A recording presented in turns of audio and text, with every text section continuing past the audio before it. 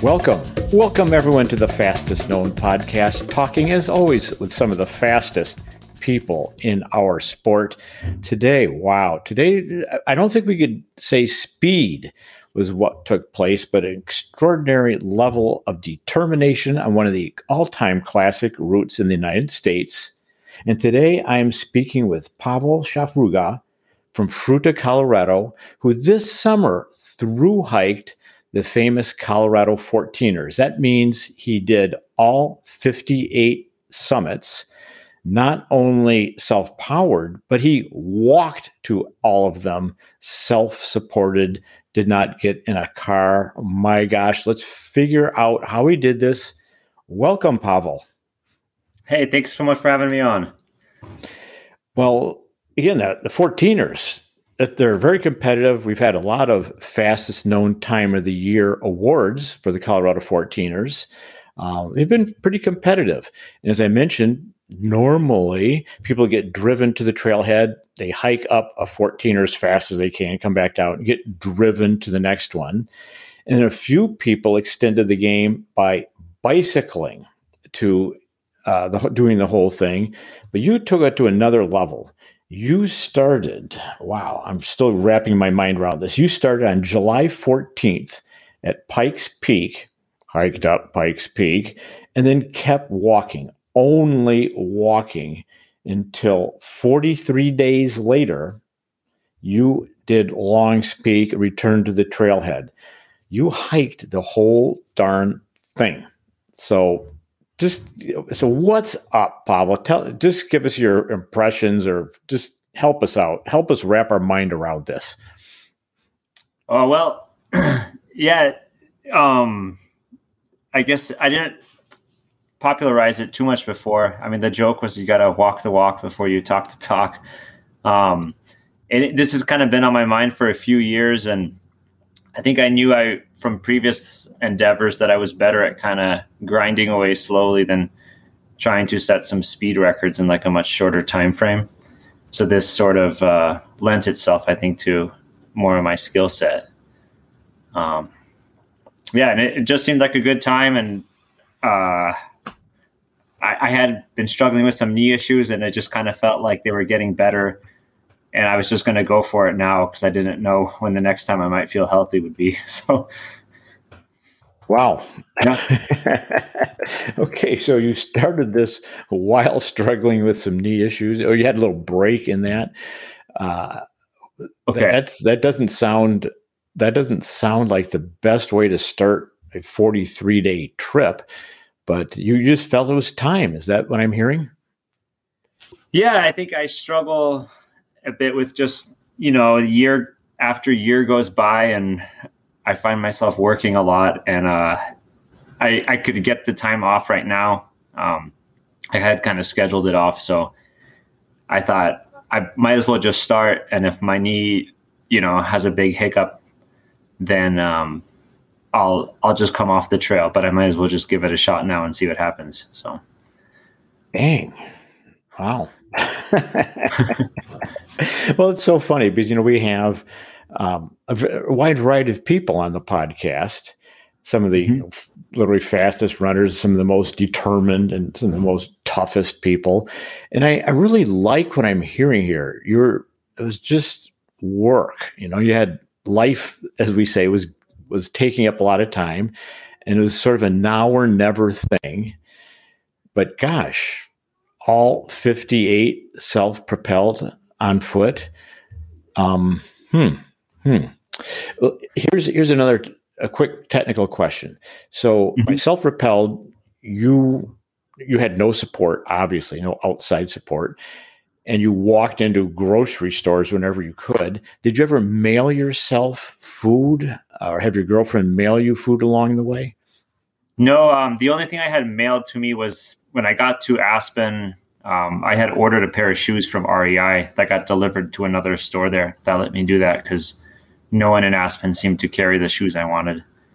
So that was the only outside support I got, other than stuff I picked up along the way. So you had a pair of shoes delivered. Yep. And then in Telluride, I also bought another. I went through 3 pairs of shoes, but so in Telluride I had my second pair, and that was from Jagged Edge. So I just bought them there. So. Well, this is what we would call a very pure style. So to walk through this, pardon the pun, you started with, let's see.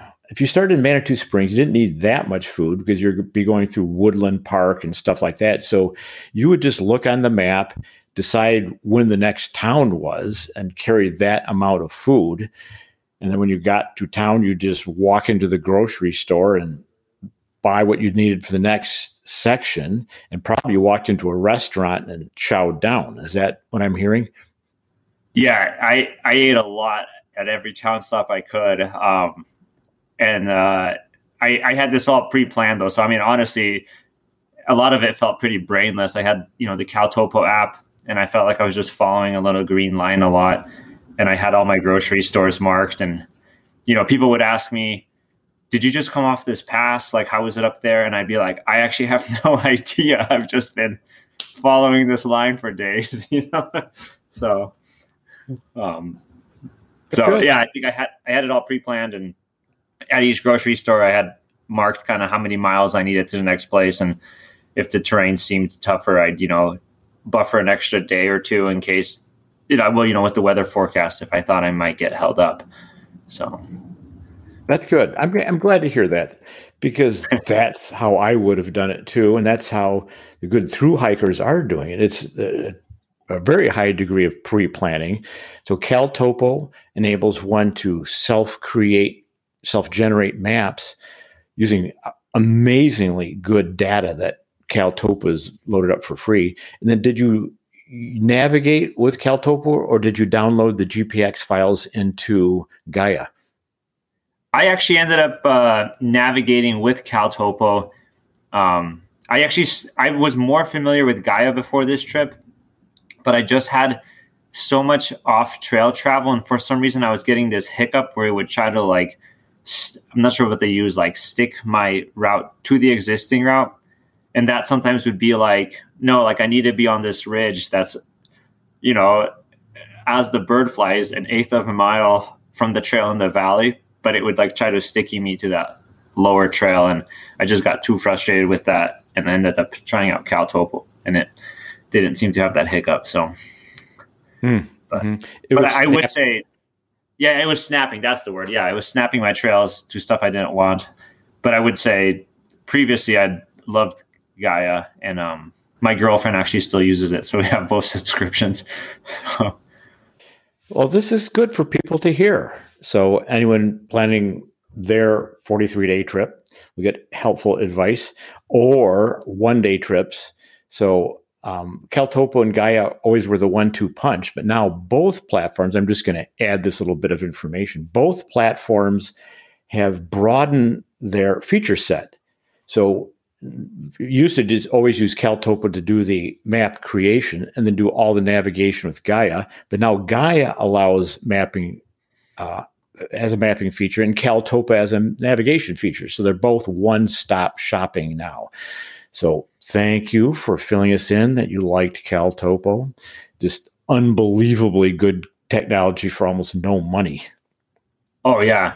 And with all the slope angle shading was super helpful. And yeah, and then I even got the, I think, premium subscription so I can get that satellite data that's just a few days old, which, isn't too high resolution, but really did help to know that I wasn't going to be facing a lot of snow. So, right. Yeah. No, again, thank you for describing this, because the listeners, they like to be informed. They like to learn. And so both these apps have, current snowpack levels. I mean, you could buy via satellite, which is just absurdly good. Wildfire. It's not just 15-year-old USGS maps. The information you get could be uploaded within the week. So Thanks for filling us in. So going way back, Flying Brian Robinson, the first person to thru hike the Calendar Triple Crown, the Appalachian Trail, Continental Divide Trail, Pacific Crest Trail in 1 year. He really opened my eyes about pre-planning. And these guys are thru hikers are great planners. And indeed, when ultra runners tend to go out and do these long trails, they tend to flail. They fail.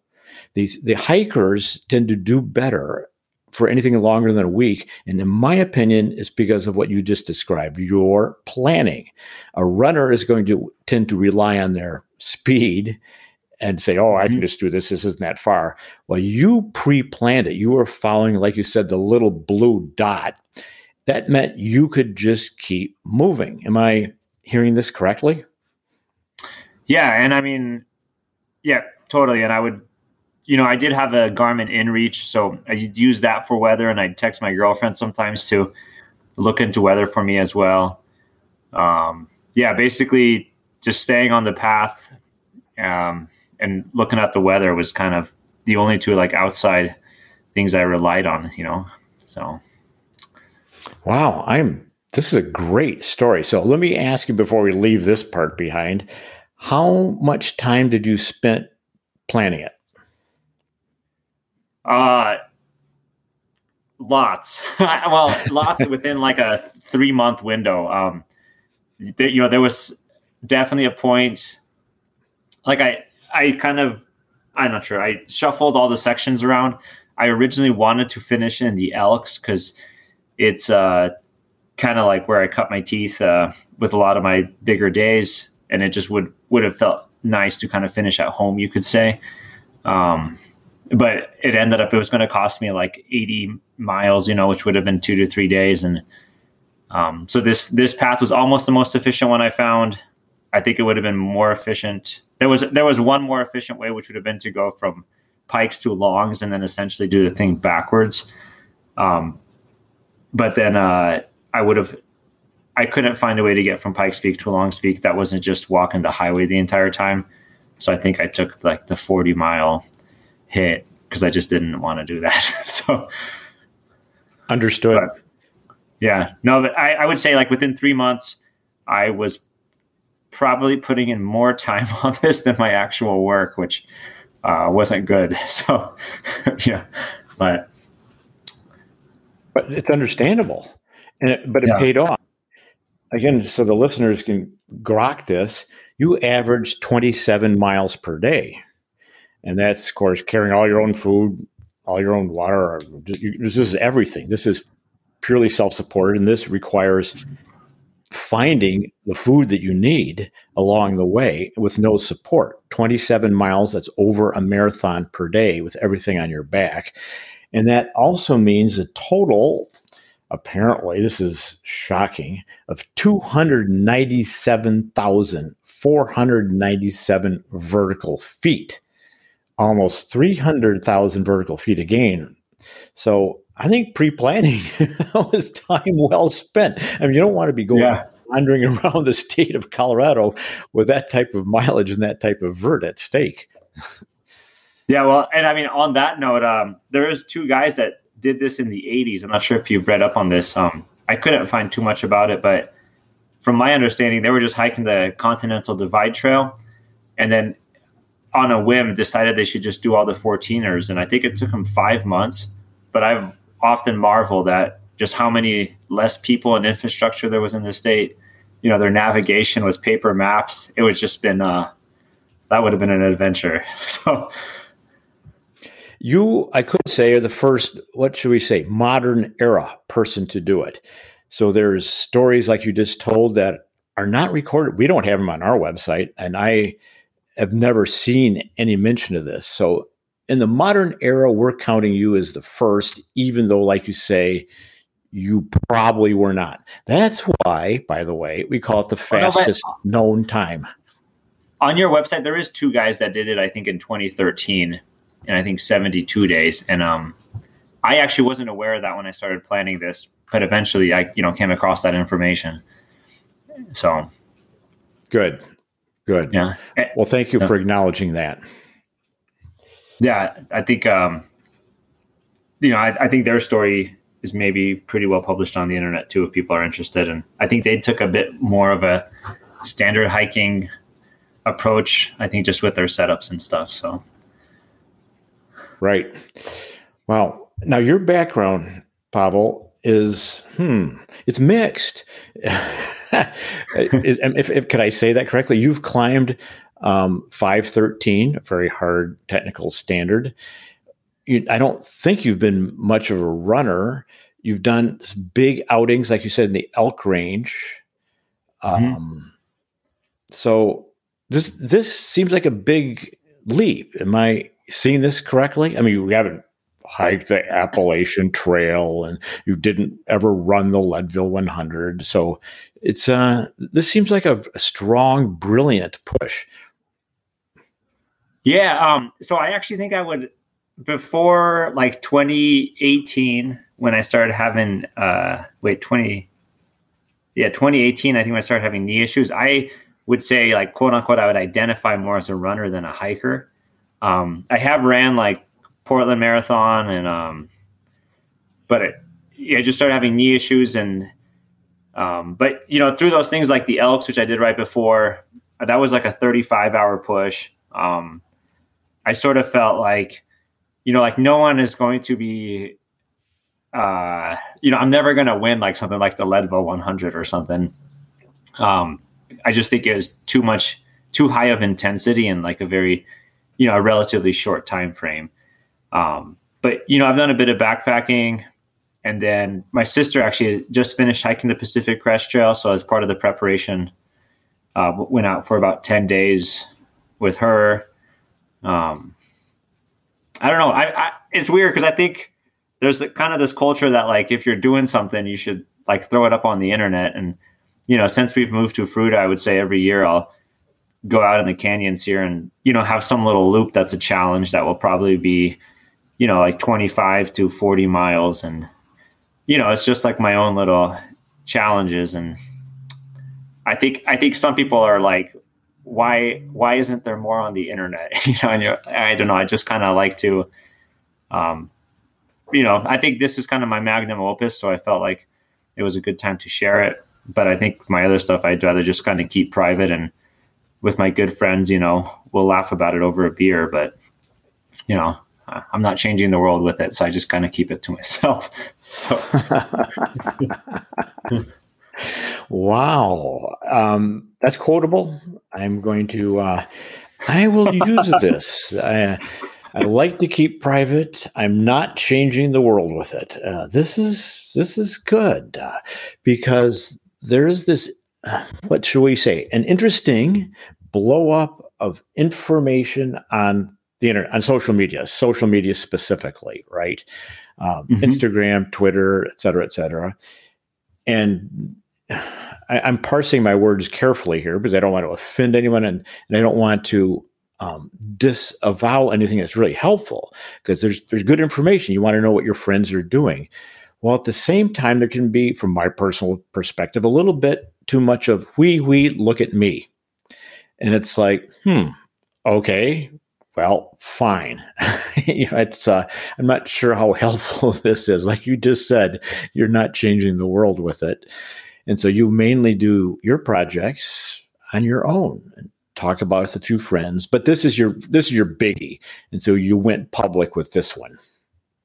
Yeah, I mean, I have a lot of thoughts on that. I think, oh man, I should choose my words carefully too. No, I think sometimes people are sort of addicted to the feeling of getting likes, while what they're putting out there is nothing special. Like, I mean, I'll have people who put pictures out of their breakfast, and I think, if you took away that feeling of getting the likes, are you proud of it, or is it swaying what you're doing? And I think by having these personal challenges that I don't expect to share with the world, I think it, I think one of my personal sayings is like, what would you do if no one was watching? And I think by being out in the mountains and knowing that no one's going to give you a participation medal or anything, it keeps you honest. Like, if you don't want to be out there, you don't have to. And if you want to push yourself, then, stay out there. And I think it's good to have just personal standards on that stuff and not be looking for some kind of validation later on. So, okay. Pavel, this is good stuff. We appreciate this. It's turning dark quickly. Well, I started it, and you just chimed in, so you are innocent here, and I will even take it one step further towards darkness, which is then we'll reel it back in toward the light, so to speak, which is there is a crisis in young people's mental health, and it has been associated with overconsumption of social media. When young people, as you said, become addicted to the likes, there gets to be this increasing peer pressure, which they're already susceptible to. And if they're looking around and everyone is, skinny, happy, having fun, having sex whenever they want, it's like, wow, I'm doing terribly when they probably are not. So there is a little bit of a dark side to social media, and there is a terrific side to it as well. So let's just say, be healthy with it, right? Yep. And, try to really reflect on what's really making you happy. And, if someone took the social media aspect away, what would you be doing? And I think if people can stay honest with themselves, then I do think it's a very uplifting space as well. So I'm not the person to say we should get rid of it all, but I think you're right. It is a very unhealthy thing for some people. So. Wow. Well, we're suitably impressed with through hiking the Colorado 14ers, and you did not do that by public support. I suspect that was inner motivation. You did it because that's what you felt like doing. And you also mentioned that you had a little time off from work. And just to trend in that direction for a second, apparently you build custom camper vans. Am I correct? Yep. I've got a one-man shop here, but I'll usually do about 4 to maybe 6 vans a year. And I just schedule the time block off. So. And you do, so I presume people buy the van and bring it to you. Do you do ProMaster, Transits, and Sprinters, or do you specialize in Dodge ProMaster? I would say I've done the most Sprinters and then probably ProMasters, and I've only done a couple of Ford Transits. So, gotcha. Well, yeah. I will put this in the written show notes if that's okay, but you're going to get a few calls if I do that. Is that okay if you get a few calls? Yeah. My website is horribly outdated, so you should put some. If someone listens to it, don't expect the pricing that's there from like 4 years ago. I see. So you're still in the just do it category. You're weak on marketing and strong on the construction end. Is that what I'm hearing? Yeah, I actually don't know. I feel like all of my, I'm mostly a rock climber, I would say. So my entire, I think, client base has been word of mouth in the climbing community. So I don't know if my website has actually ever done anything for me. So. Okay. Well, we'll put it in. Would this be the best? So if someone listening to this would like a custom build out of their van, your website would be the place to contact you. Is that correct? Because you can give, I'll put in whatever you want. Yeah. primevans.com. And I would, if I had 20 seconds to sell myself, I would say I'm trying to kind of build in the same style as a lot of this like hiking mentality, which is, efficient and super lightweight designs, but that's kind of a difficult thing to sell sometimes. I'm not big on what I call like the ornaments on the outside of the vans. I just like, quality, well put together interior. But anyways, that probably wasn't necessary. So. Pavel, you are our guest. You can say anything you want.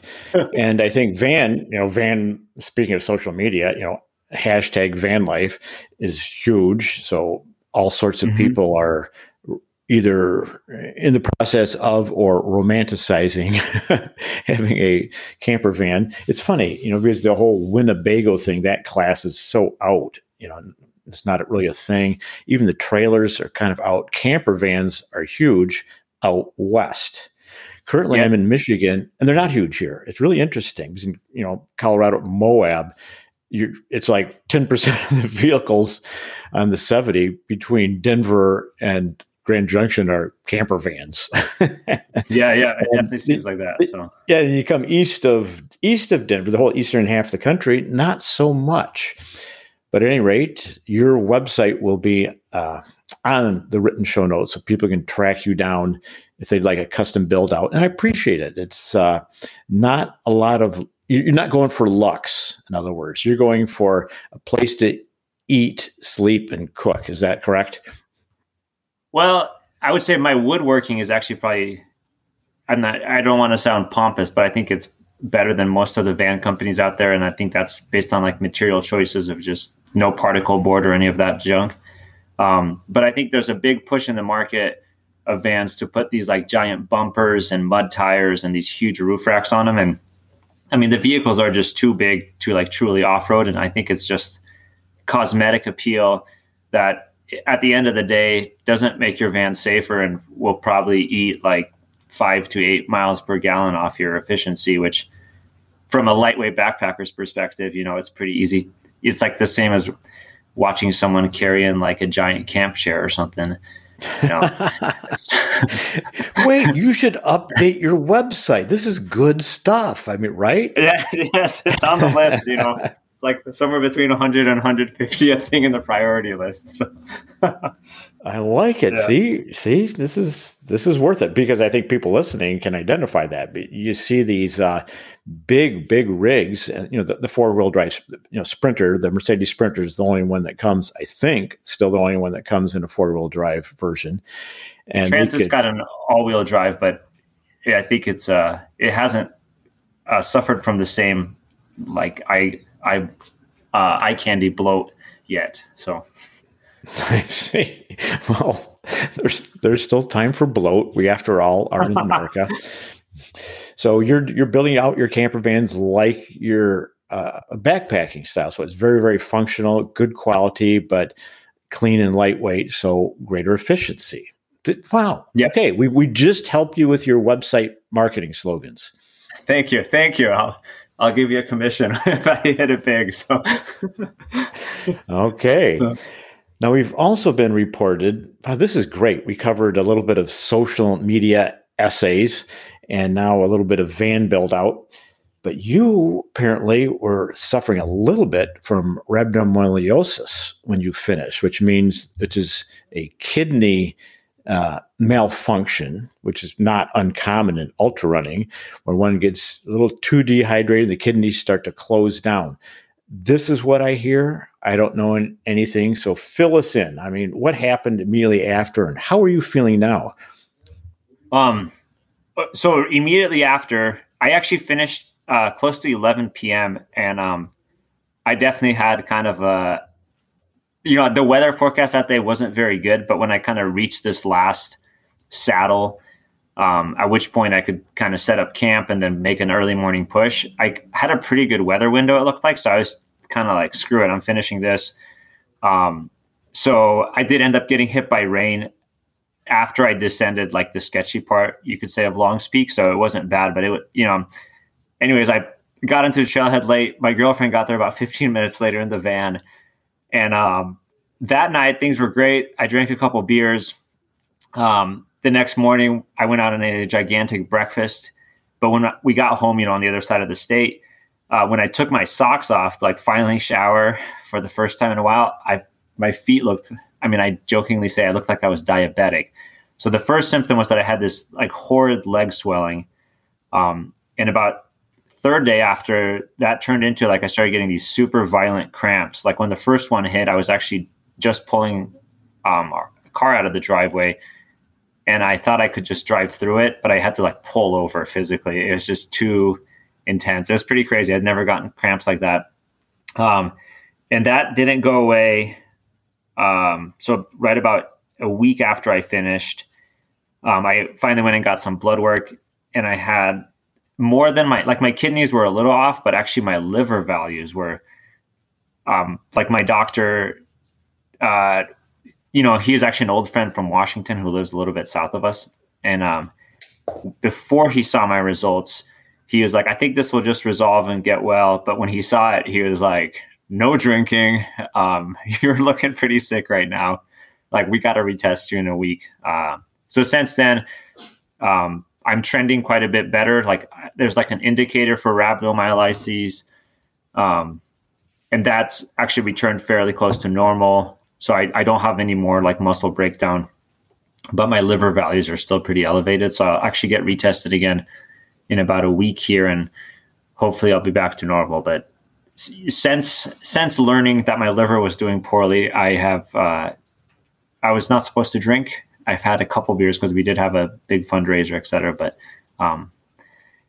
anyway, so that's kind of been it. I think I'm returning to normal. My leg swelling has basically gone away. And at this point, I'm mostly feeling normal. It's just whether my liver is doing well or not, I'll find out in a week. So, wow, you crossed the finish line, and that was that. Yeah, well, I actually wondered if this is like my own speculations. I think, you hear these stories of the body kind of adapting to stresses. And I pondered whether the same thing would have happened, like had I finished a week earlier, or I could have just kept going and my body would have, continued to endure. But it was just, once I just stopped, it was kind of ready to, go into this state. I don't know. So. Right. Well, a little confusing on my end, which is rhabdo is, I'm not a medical professional, but I believe it is a malfunction of the kidneys. And you mentioned your liver values, which is something different. So how do you sort that out? So I think I did read that. So from my understanding is the most common form of rhabdo is actually with maybe like weightlifters or CrossFit people. So it's more, they have like a really intense day, and then they just eventually, they'll have this kidney problem. They go get sent to the emergency room. They'll get an IV to pump a bunch of fluids, because when the muscles get broken down, it releases some toxic protein or something. But I think my doctor did end up reading about, so there's more limited research on like what you would say like extreme endurance athletes or something, where their liver problems are not out of the scope of side effects from that. And so I think since mine wasn't the result of just like one harsh day, but this just constant degradation, I think it's less common, but it is totally feasible, I guess. So.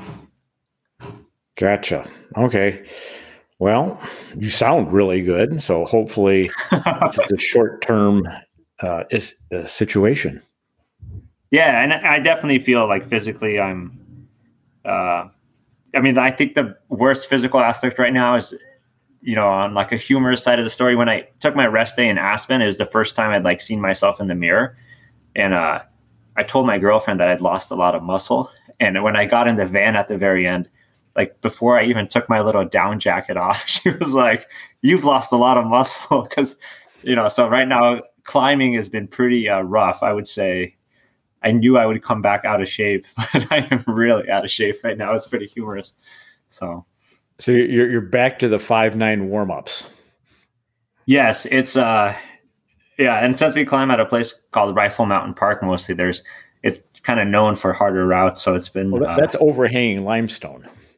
Yep. So and formerly a place that I loved, and now I am struggling. So. Okay. Well, continue with our theme of this podcast, which is really good, which you providing excellent information. I'm just going to trend in a slightly different direction here and ask, what food did you eat? And the context for this is, besides your subsequent issue here, a very slow recovery, losing a lot of muscle mass, an interesting study came out, I think it was this last winter, where a graduate student, and it's just coming off the top of my mind here, so I don't remember what university, it might have been Johns Hopkins, but it's an Eastern university, also thru-hiked the PCT trail.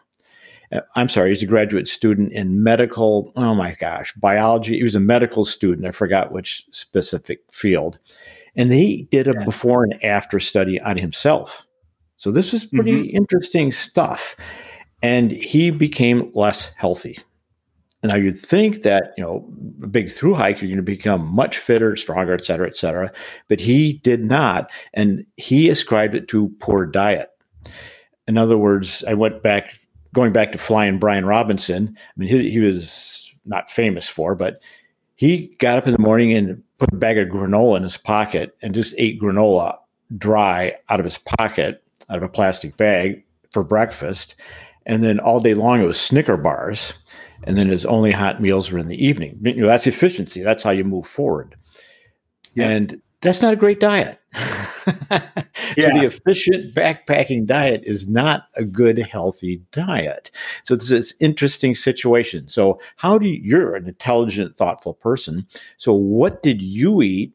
How do you relate to your loss of muscle mass? And I guess a third question, Pavel, is what would you do differently next time? All right.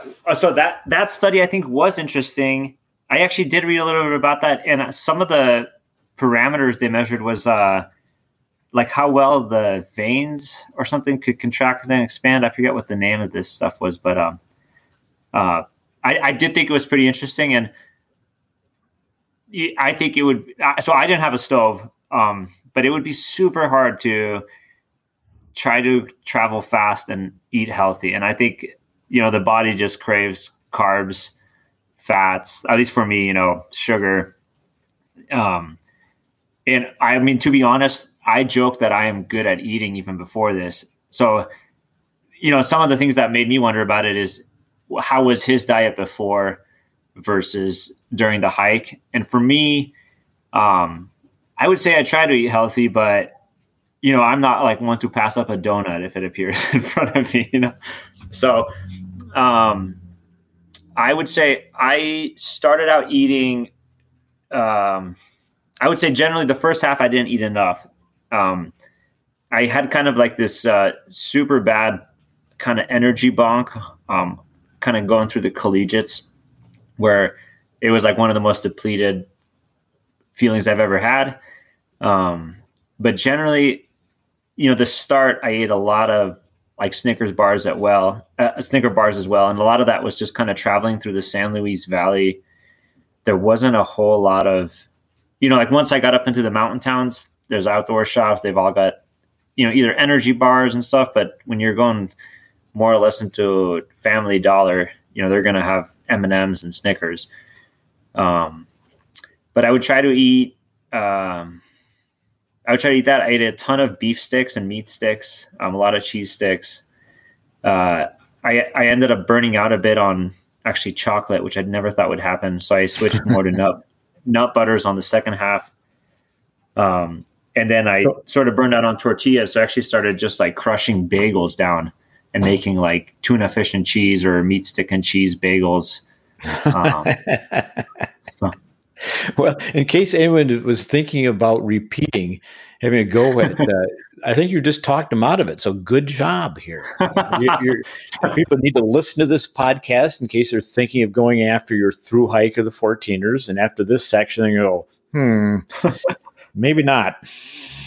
Well, and then in town, if there was a restaurant or a diner, like I described it as I would eat a comical amount of food. Like I had a morning where I ate 3 breakfast sandwiches and a breakfast bagel. When I got into Leadville, like first coffee shop I hit, I had a couple pastries because that's all. They didn't have any like breakfast food. And I knew I wanted to go to like Tennessee Cafe, I think it's called, because I'd had a burger there on a previous trip.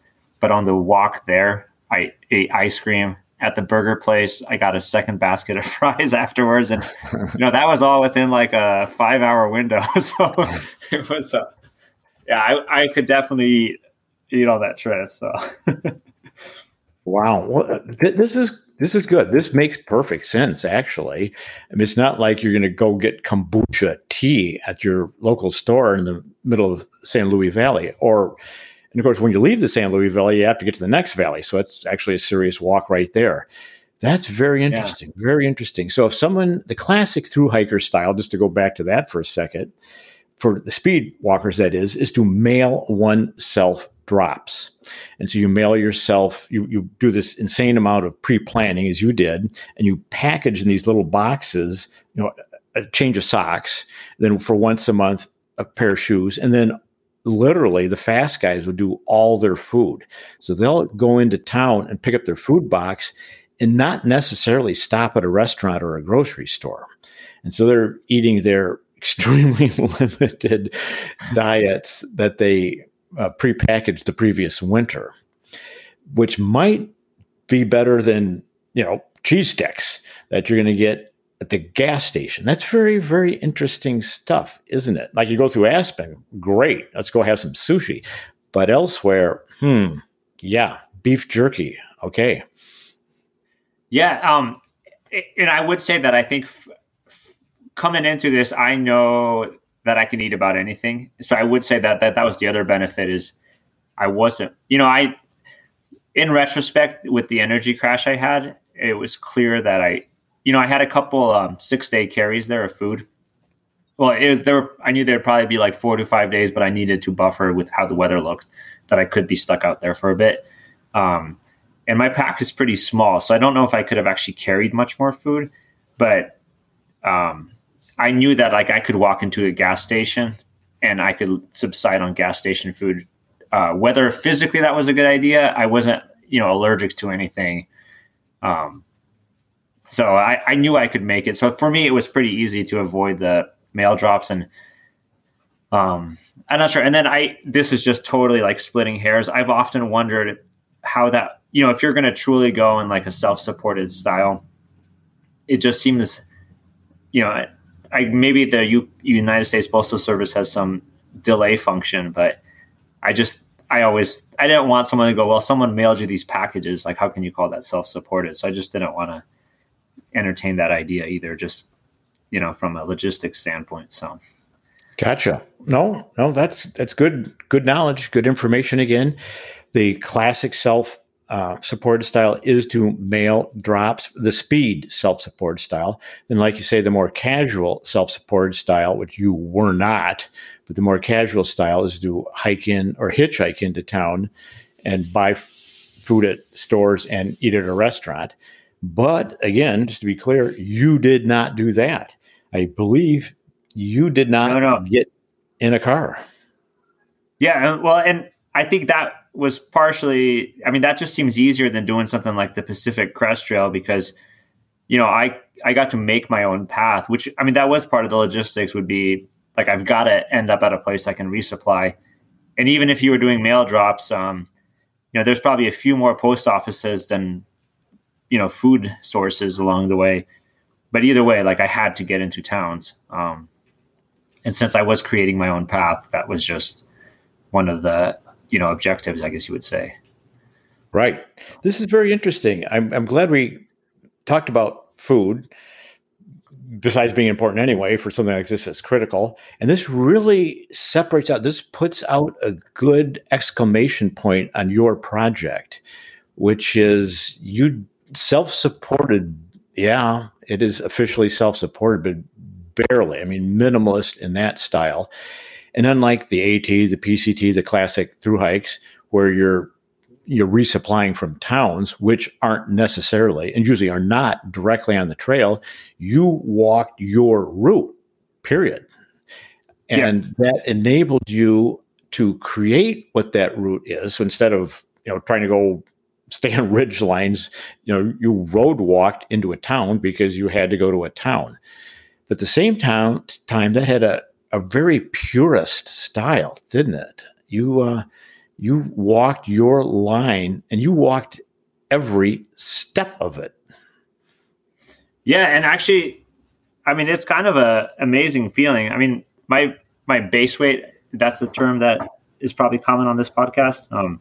Yes. Was only about 8.5 pounds and I had a helmet even. So, the feel, I would watch these people, I would pass these people, on the trail that probably were lugging like 40 pounds of, stuff they picked up at REI the weekend before. And the feeling to just have this tiny pack that, I could take through all sorts of terrain and at any point could just camp. It's like a sense, it's a great feeling in the mountains to not be really hindered by what you've got on your back. And at the same time, have the ability to just be out there for days. So, wow. You just opened up a whole little area for me that I didn't think of. I knew you went light, but helmet, that's a little bit surprising. So you're walking down a highway with a helmet on but not a lot of other things. And you carry the helmet, of course, for rock fall. And being a rock climber, wearing a helmet is totally natural, and you should always do it. This is very interesting. I wonder, Pavel, if you should send us a gear list. Would you be willing to do that? And we'll put your gear list in the show notes, which you've never done before. But this sounds like it might be interesting to know about. Yeah, I mean, I would quickly just say that, like, I slept in a bivvy, and there was a pretty heavy monsoon period at the start of this for the first couple of weeks, and I really debated getting a tent. But I actually, I kind of felt like the bivvy kept me honest, because there was no option to just like hang out somewhere for a whole day while it rained. I mean, the way to basically stay warm was to keep moving. And I don't know. So I think my setup, in some ways, I purposely made it minimal because not that I didn't want the comfort, but I just wanted to, I basically packed to keep moving. I didn't pack to camp in comfort. And if I had a partner with me, I think, and it was more of a social trip, I would not replicate that. So. Indeed. Well, Joe Grant, when he did the self-powered 14ers on a bicycle, he didn't bring a foam pad. Maybe you didn't either. I don't know. But I would have brought a foam pad because I would have slept a little better, and the 7 ounces would have been worth it to me. But a bivvy, by bivvy, do you really mean there's no hoops to it at all? Or did it have one hoop for your face? Oh, no. So I did have the outdoor research with the one hoop, and I actually did have an inflatable pad. And I've got about like a 30, 35 degree Western mountaineering bag. And my setup, which I think worked really well for me, is I just keep all 3 of them inside each other. I keep the sleeping bag and sleeping pad inside the bivvy, because the super lightweight sleeping pads and sleeping bags, I mean, they can get torn on anything, it feels like. Was it that Thermarest pad? Yeah. And I actually did have one that started leaking anyways. So in Telluride, I actually got a new one. But then my sleeping bag is like Western Mountaineering's like platinum something. It's like their anniversary. After getting it overstuffed, it's still under a pound. So I just enjoyed that setup, which is every morning I would just stuff my bivvy that had my sleeping pad and sleeping bag just in the bottom of my pack, and I felt like it added a good level of protection, and the whole thing just stayed assembled. So. More efficient. Yeah. And I'm sure glad I didn't have a big explosion of down feathers somewhere along the way. Because, I think when you're trying to hurry or when you're trying to pack your stuff as you're getting rained on, it's pretty easy to just move too fast and snag it on something. So. Right. Well, I have the same pad, and I hear I do a lot in the desert.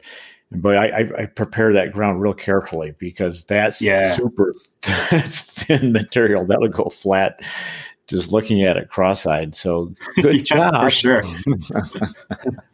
Yeah. And then my backpack is, I have a 13-ounce pack made by a guy named Dan who owns Dandy Packs, and I'd love to give him a shout out. It's DANDEE. I forget if he's from Massachusetts maybe, but he just makes custom one-off packs. And so, I could probably send a picture of my pack too. It's got a little slot for a helmet. And that thing was just amazing.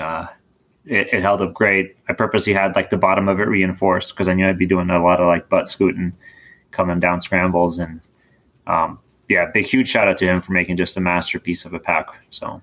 Wow. This is, I'm sorry. I'm just, at one gearhead to maybe another, it's an easy place to go and talk about, because when I was with Ultimate Direction, I intentionally had our industrial designer reinforce the bottom of all the packs for that same reason, the fast packs, because that's where it's going to break. I mean, you can have a pack that's perfectly fine, but the bottom is falling out from butt sliding down things. Yeah. That's kind of that's good stuff. Well, if you wanted to send in your gear list, we would print it. Mm-hmm. That way, Dandy Packs would be in the written show notes.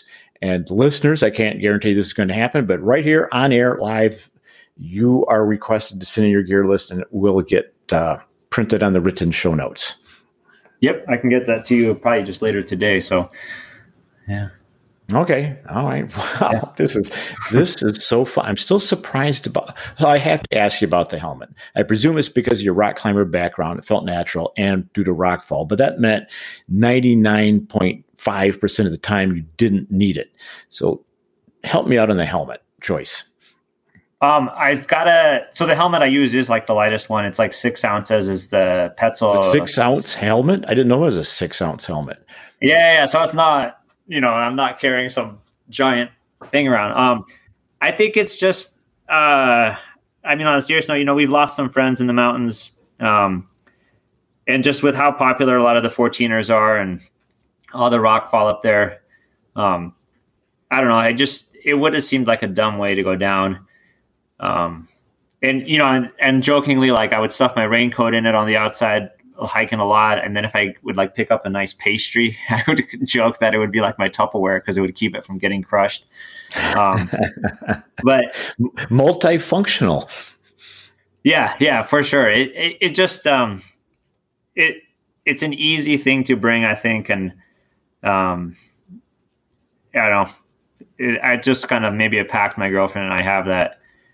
It's easy to bring. It's lightweight. And I didn't test it out. I didn't get hit in the head again, which is good because the day I don't have a helmet and get hit in the head, I'll, maybe not wake up. So that's it. I just think it's just the little personal pact that, it doesn't really inconvenience me. And I'm sure keeps me safer. Well, let's just use the word safe. I mean, as Andrew Skirka said, there's lightweight and there's stupid light, where you're taking away things that you actually should have, and it doesn't do you any good to not have them. So, good call, Pavel. Well, and I would say that on my route selection, coming from my climbing background, I did make some route choices that I wouldn't recommend to someone who isn't familiar with a lot of scrambling and such. So, I didn't take probably on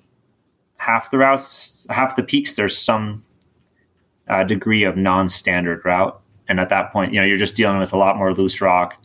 People might not know that you're off on this ridge below them because most people don't travel that way. And so that lended itself to I think, knowing that I would be in terrain that I think warranted it more than just taking all the standard routes. Gotcha. So your route selection was based on your abilities as a rock climber. We should note that you didn't necessarily do the standard Colorado 14ers trail up. You took more of a direct, efficient line because you were technically capable of doing it. Yep. And it is also like the terrain. If I go out for a day, that's usually the terrain I'll seek too. I just think, you don't have to, there's more solitude, and getting to do cool ridge lines versus like slogging up hills is just, it just makes the terrain go by faster, and it's great. I love it. So. Okay. I'm going to ask you a second to the last question. Okay. Which is, did you ever doubt it? Did you ever say, I don't got this? Did you ever feel like giving up? Yeah. There was, certain moments. I got hit by one was on the way to Culebra. I got hit by a thunderstorm, but I was thankfully at this like veterans memorial. It had like a little picnic table with a cover above it. And I sat through this thunderstorm for like 6 hours under this cover. And that was a moment where I was like, my setup is not adequate. Like if I was in the mountains and this hit, like I don't think I'd die, but like my stuff would be floating away. And I don't know what I'd be doing. And thankfully the next day I woke up and there was like roads washed out. So I was like, okay, this can't be something that happens very frequently. And then coming into Telluride, I got hit by another thunderstorm where I kind of sat under this tiny little road cut that stuck out maybe a foot. And, I usually, when I see the lightning strike, I start to count because they do that whole thing about how far away it is, and I wouldn't even, like, it was within like a second and a half that I would hear the boom. And, that's pretty humbling. And then I guess the last one was when I had just this complete energy crash on the way up Huron Peak. I don't know if I'd ever felt so fatigued. Like walking downhill, I had real doubts about what the next day would bring. And, I had pretty limited food, and I knew if I didn't make it to Aspen, I I had enough food, but I just felt so depleted. I never crashed, I guess, that bad. But the miracle of sleep, I mean, I woke up the next day and, my body pulled through, I guess. And that was that always amazed me, how I could just get in my bivy, just completely trashed. And, a handful of hours later, like 6 to 8 hours later, wake up and somehow my body could do it again. That really amazed me. So. Wow. Okay. Yeah. 43 days. That's huge, Pavel. That's huge. High altitude, long distances by yourself on sometimes technical terrain, 2 big thunderstorms and 1 energy bonk. Well, that's. Well, those were the worst. I mean, my feet there was like the opening 2 weeks had a lot of monsoons, and I've got there's a photo of my feet on like one of those articles out there. And I think I kind of laughed. They actually published it because that's pretty disgusting. So. Wow.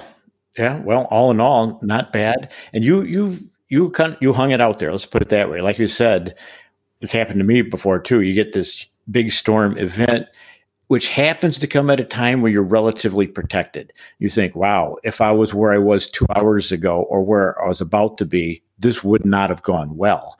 And so you hung it out there and you did this. Yeah. And you were successful by being, I'm going to say this, by being smart and being very experienced. Sorry, I'm just going to call this out, since being a good athlete, you won't call yourself out, but you're very experienced, you're very skilled. And so people listening to this should recognize that you've built up a skill set and you did the proper planning and preparation to make this be successful. Yeah. I think, I have a map off my watch, and I kind of hesitate to just throw it on the internet because, like all the deaths on Capitol Peak, every year it seems like there's a couple more. And there was that one year, one really bad year a few years ago. I think they had 5 deaths. And I think a lot of that is you just put the tag on something and it's the hardest, and it just draws people that aren't prepared but want to get that, tick mark on their list. And so I struggle to like freely share all my routes with people that, you put the GPX file up and I can't give someone the caveat like, I think I shared a story about going up Windham Peak, which is usually a fairly casual mountain, but I went up it off the South Ridge, and that was terrifying. I would never recommend someone repeat it. And I wouldn't even repeat it myself. But, if you throw that GPX file on the internet, someone might see it and never find that backstory. And I just think that people should do their homework and take a honest assessment of what they're capable of. So, well put, well said. My last question is our traditional last question, which is, what's next? Now, of course, considering what you've done, this is an offensive question. I hesitate to ask it, but we ask it every time. So if you want to say, don't ask me that, I just want to rest and make a few vans and make a little bit of money, that's a very good answer. So what's next can be answered any way you wish. Well, I definitely need to make a little money. But I'd like to, it's been closing in on like the end of my 3rd year where I feel like my rock climbing hasn't improved at all. And a lot of I really like to feel like I'm moving forward with some part of my life, whether that's climbing or hiking like this. And I think my lack of progress in climbing between too much work and then injuries kind of like fueled my fire to get this done, in many ways. And so currently I'm excited to go rock climbing again and get back in shape. And if that goes well, it'll probably be few to many years before I'm kind of fired up for something of this caliber again. So I can understand that. Yeah. Well, Pavel, I very much appreciate you. Thank you for spending your time with us, and what a great trip you have. You imparted a lot of information here. Thanks. Thank you. Yeah. Thank you for having me on. So.